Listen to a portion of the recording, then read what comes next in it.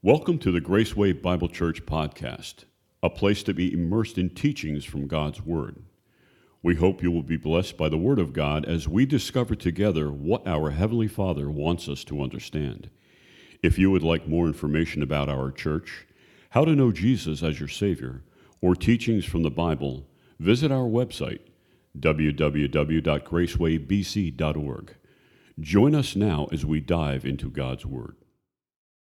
So, Father, we come before you now and we ask that you would speak to us through your word. We value your word. We're grateful for it. And we know that as we study it, we learn things that apply to our own lives. So thank you for saving us.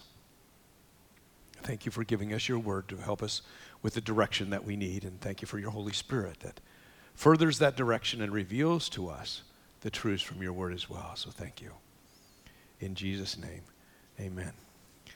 You know, one of those things that we receive when we become Christians is we receive a testimony.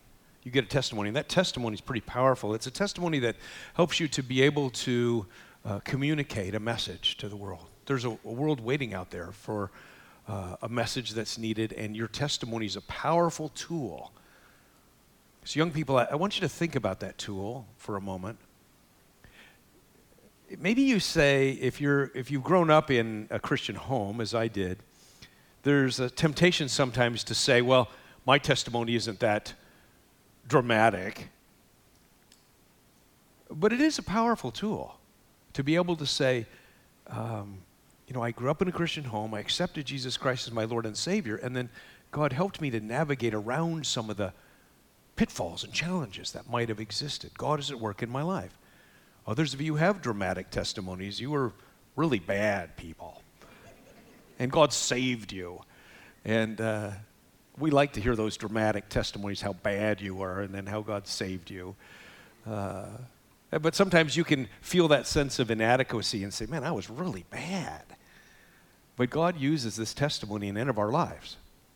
We're going to talk about that testimony today because we're going to look at John chapter 9 about the blind man because he has a testimony he's going to share with others. And we can learn from that, his experience, some things about our own lives and our own testimony that we can share with other people. But in order to read that passage, I want to look at another Bible verse, one that comes from a different disciple, not John, but comes from Peter. As Peter's talking about the value of a testimony, he says these words, and I want to read these out loud before you. So would you stand with me, please? And in fact, I want you to read these with me, these words from 1 Peter chapter 3:15 about a testimony. Let's read this together. But in your hearts, honor Christ the Lord as holy, always being prepared to make a defense to anyone who asks you for a reason for the hope that is in you, yet do it with gentleness and respect. You may be seated. I love that because, one, we put Christ first, as holy, as separate. He's the most important thing in our lives. Secondly, we want to be prepared to give that defense for what's inside of us, that testimony that we have inside, and we need to do it gently and with respect. I love that. It's such a balanced statement. We're going to see more about the testimony of the blind man. But first, let's look at the miracle that took place in John chapter 9. You can open your Bibles with me.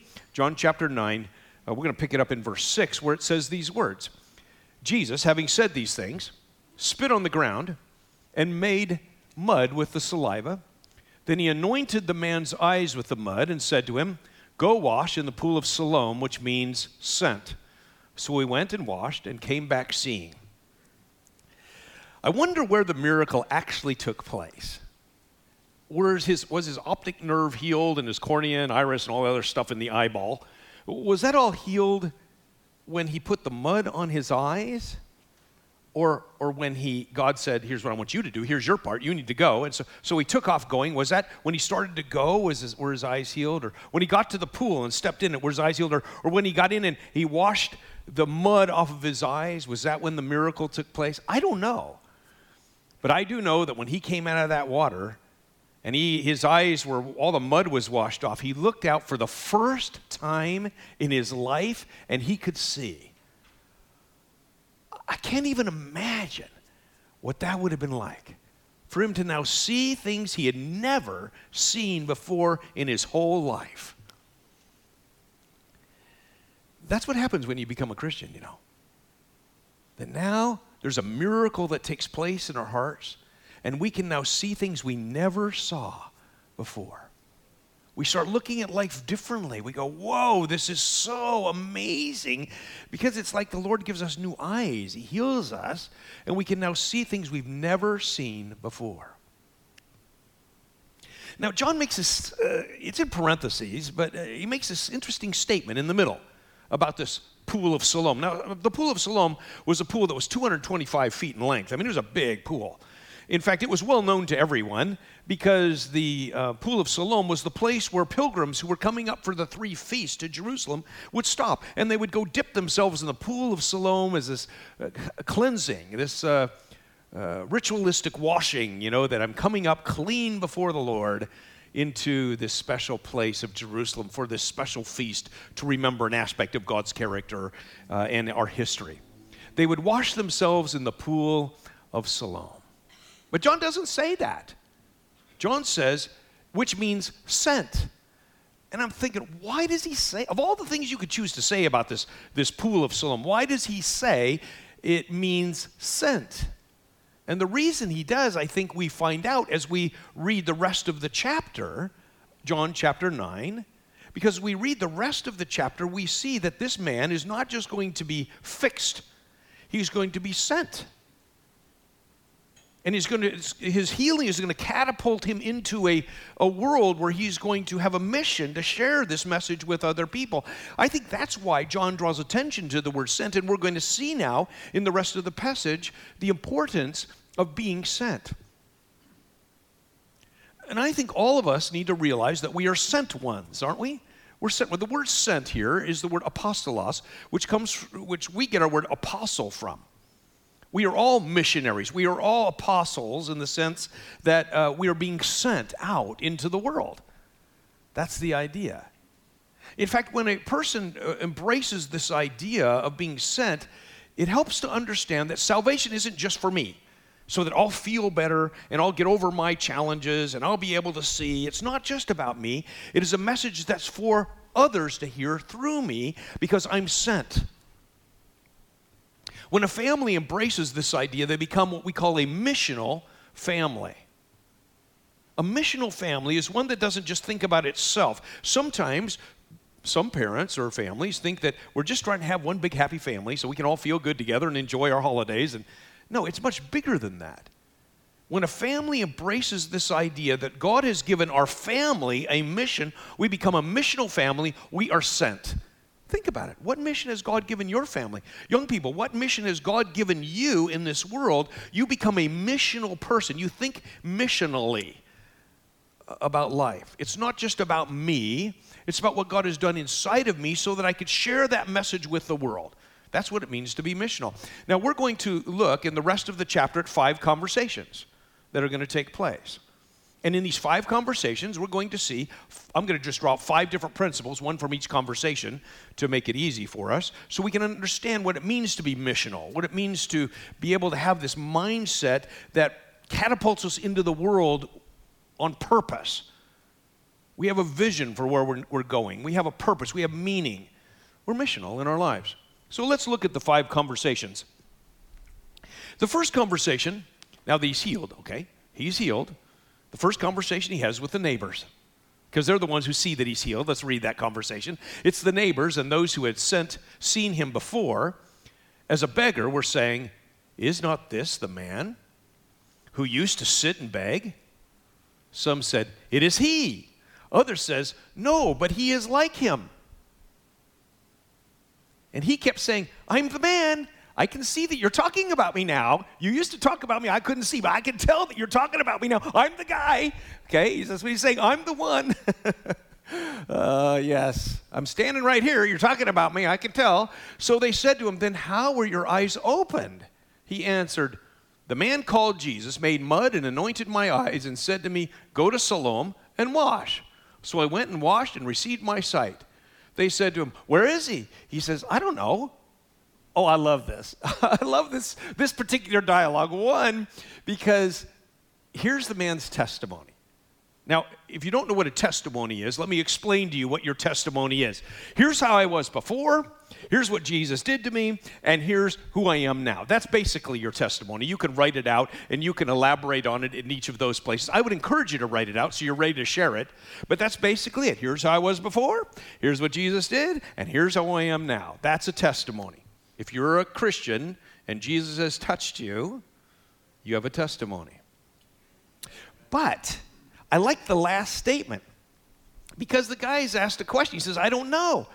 This is so important. I think in each of the 5 conversations, we could list a fear associated with each of those conversations that prevent us from sharing our testimony, prevent us from being missional in our world. I think the fear here is, I won't have all the answers. And this guy just says, I don't know. I don't know the answer to that question, but I do know what God did for me, and you can't argue with that. That's such a powerful statement. Here's what God's done in my life. I don't have all the answers. I don't need all the answers, but I know who does have the answers. Jesus has them, and you can bring all those questions to Jesus. He's not afraid of the difficult questions of life, and he will answer those questions for you. So if we're drawing principles out of each of these conversations, this is conversation number 1, then I would suggest that in this conversation, the principle we see about how to be missional is start with your testimony. You don't have to go to school for this. You don't have to be a professor of some kind. You just start with your testimony because you know where you were before, what Jesus did for you, and where you're going now. That's your testimony. Let's start there. That's conversation number 1. Let's go to the second conversation, because the second conversation is where the neighbors say, hey, okay, wait, but something's going on here. We're going to bring you to the Pharisees. So now it's a conversation between all those folks, Jesus the man born blind, and the Pharisees and the neighbors. Let's look at that. It says, they brought to the Pharisees the man who had formerly been blind. Now, it was a Sabbath day when Jesus made the mud and opened his eyes. This is a very important statement to understand what's going to happen, because sometimes when you're talking to some people about the Lord and about your testimony, some people have in their mind some religious history that's preventing them from catching the full glimpse of the reality of Jesus Christ and being a disciple.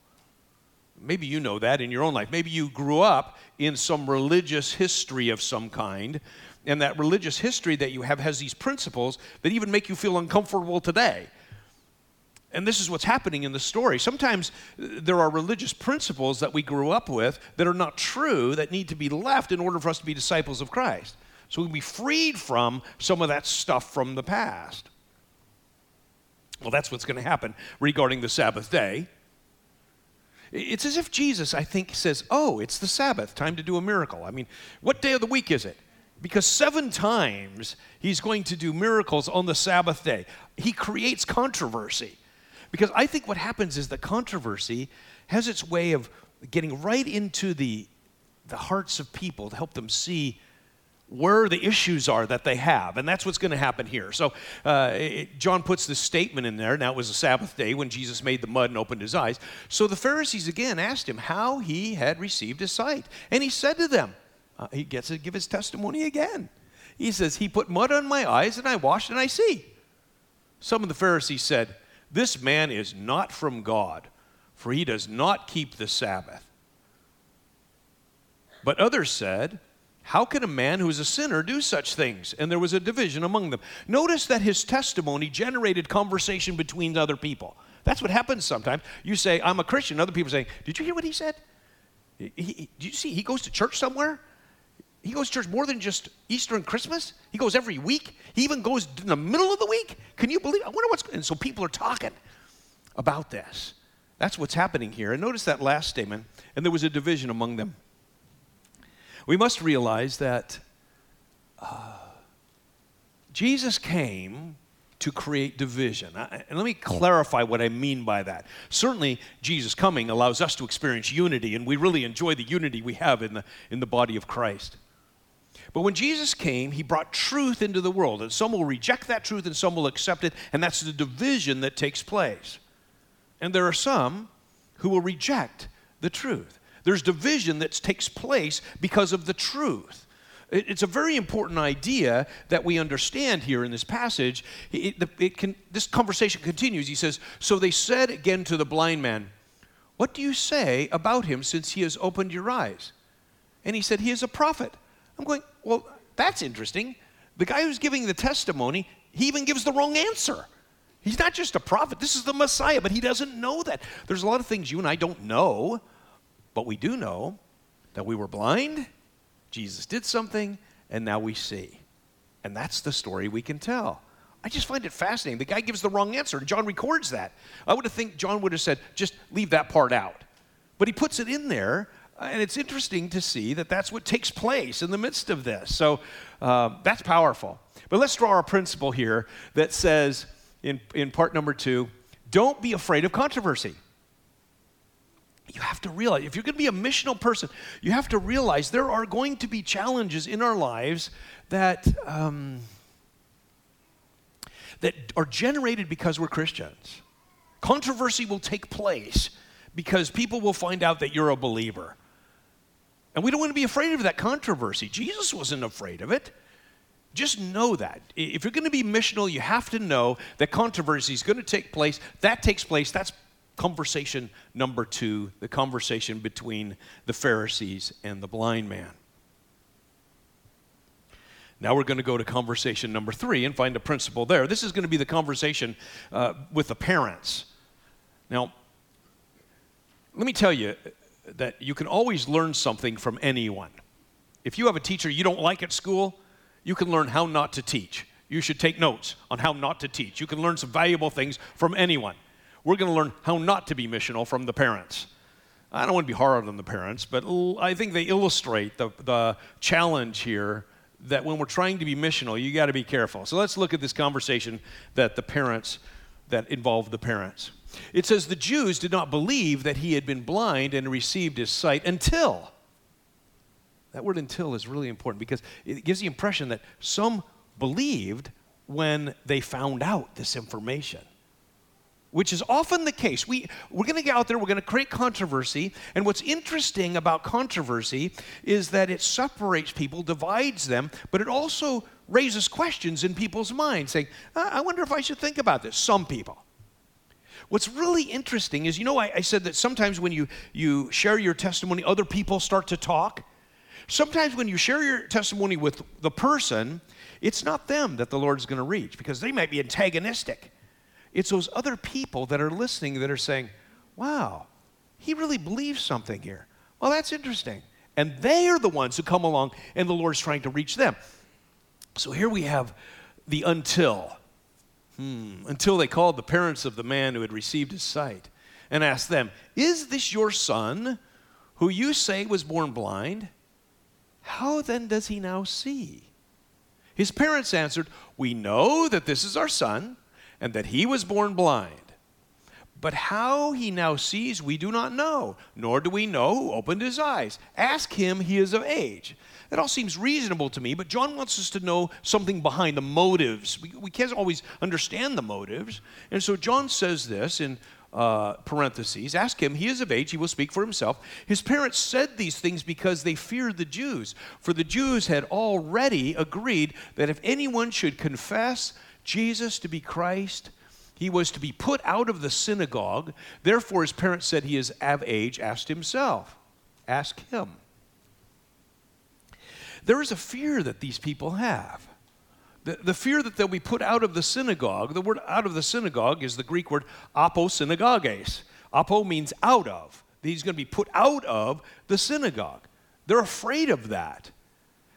Which brings me to another principle. If you're listening to principles, this is out of the third conversation. Get over the fear of rejection. I don't know how else to say that. We just have to get over it. The fear of rejection is often what limits our ability to be missional. And sometimes we just need to deal with it. Get over the fear of rejection. You are going to be rejected sometime. You may be rejected by your family. You may be rejected at work. You may be rejected by the world, certainly.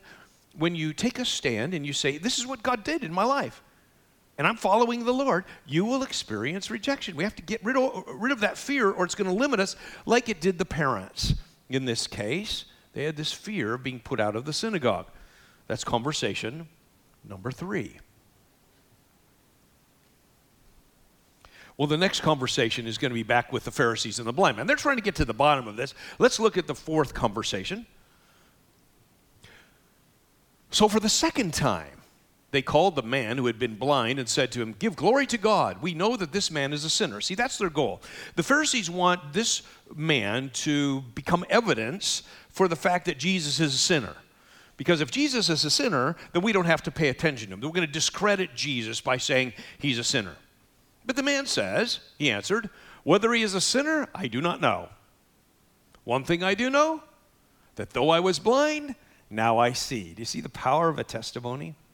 This testimony is so strong. Look, I can't argue with you about the theology of this. I have no idea whether this guy's a sinner or not. That's what he's saying. But I know this. I have a testimony. God has changed my life.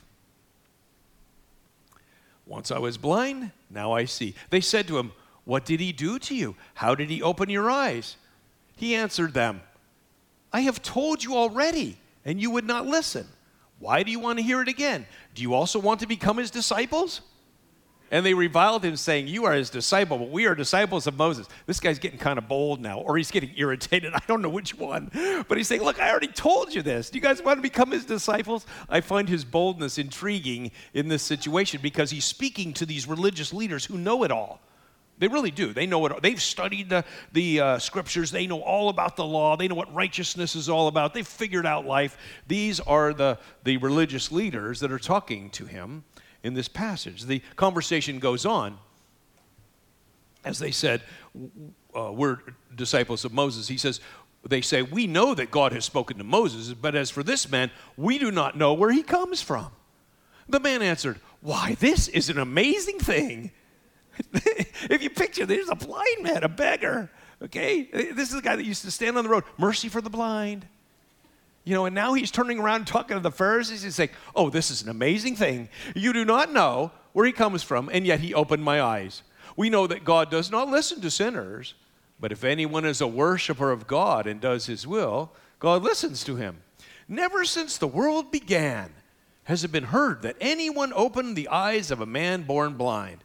If this man were not from God, he could do nothing." They answered him, "You were born in utter sin, and would you teach us?" And they cast him out. Wow. You know, when some people are confronted with the truth, you just got to know. There's some people who are hardened by their own religious upbringing or anti-religious upbringing that they have, that they just can't, it just doesn't get into their hearts, that the truth can't penetrate for some reason. And it's because really of spiritual blindness that takes place in their lives. And so they come to this place where they're just being mean, and they cast him out. Wow, rejection. Well, that's the 4th conversation, and I think the principle we can draw from that is this. You don't need all the answers to be confident. This guy's sure confident, isn't he? All I know is, once I was blind, but now I see. You don't have to have all the answers to be confident. You just need to know, what is God doing in your life?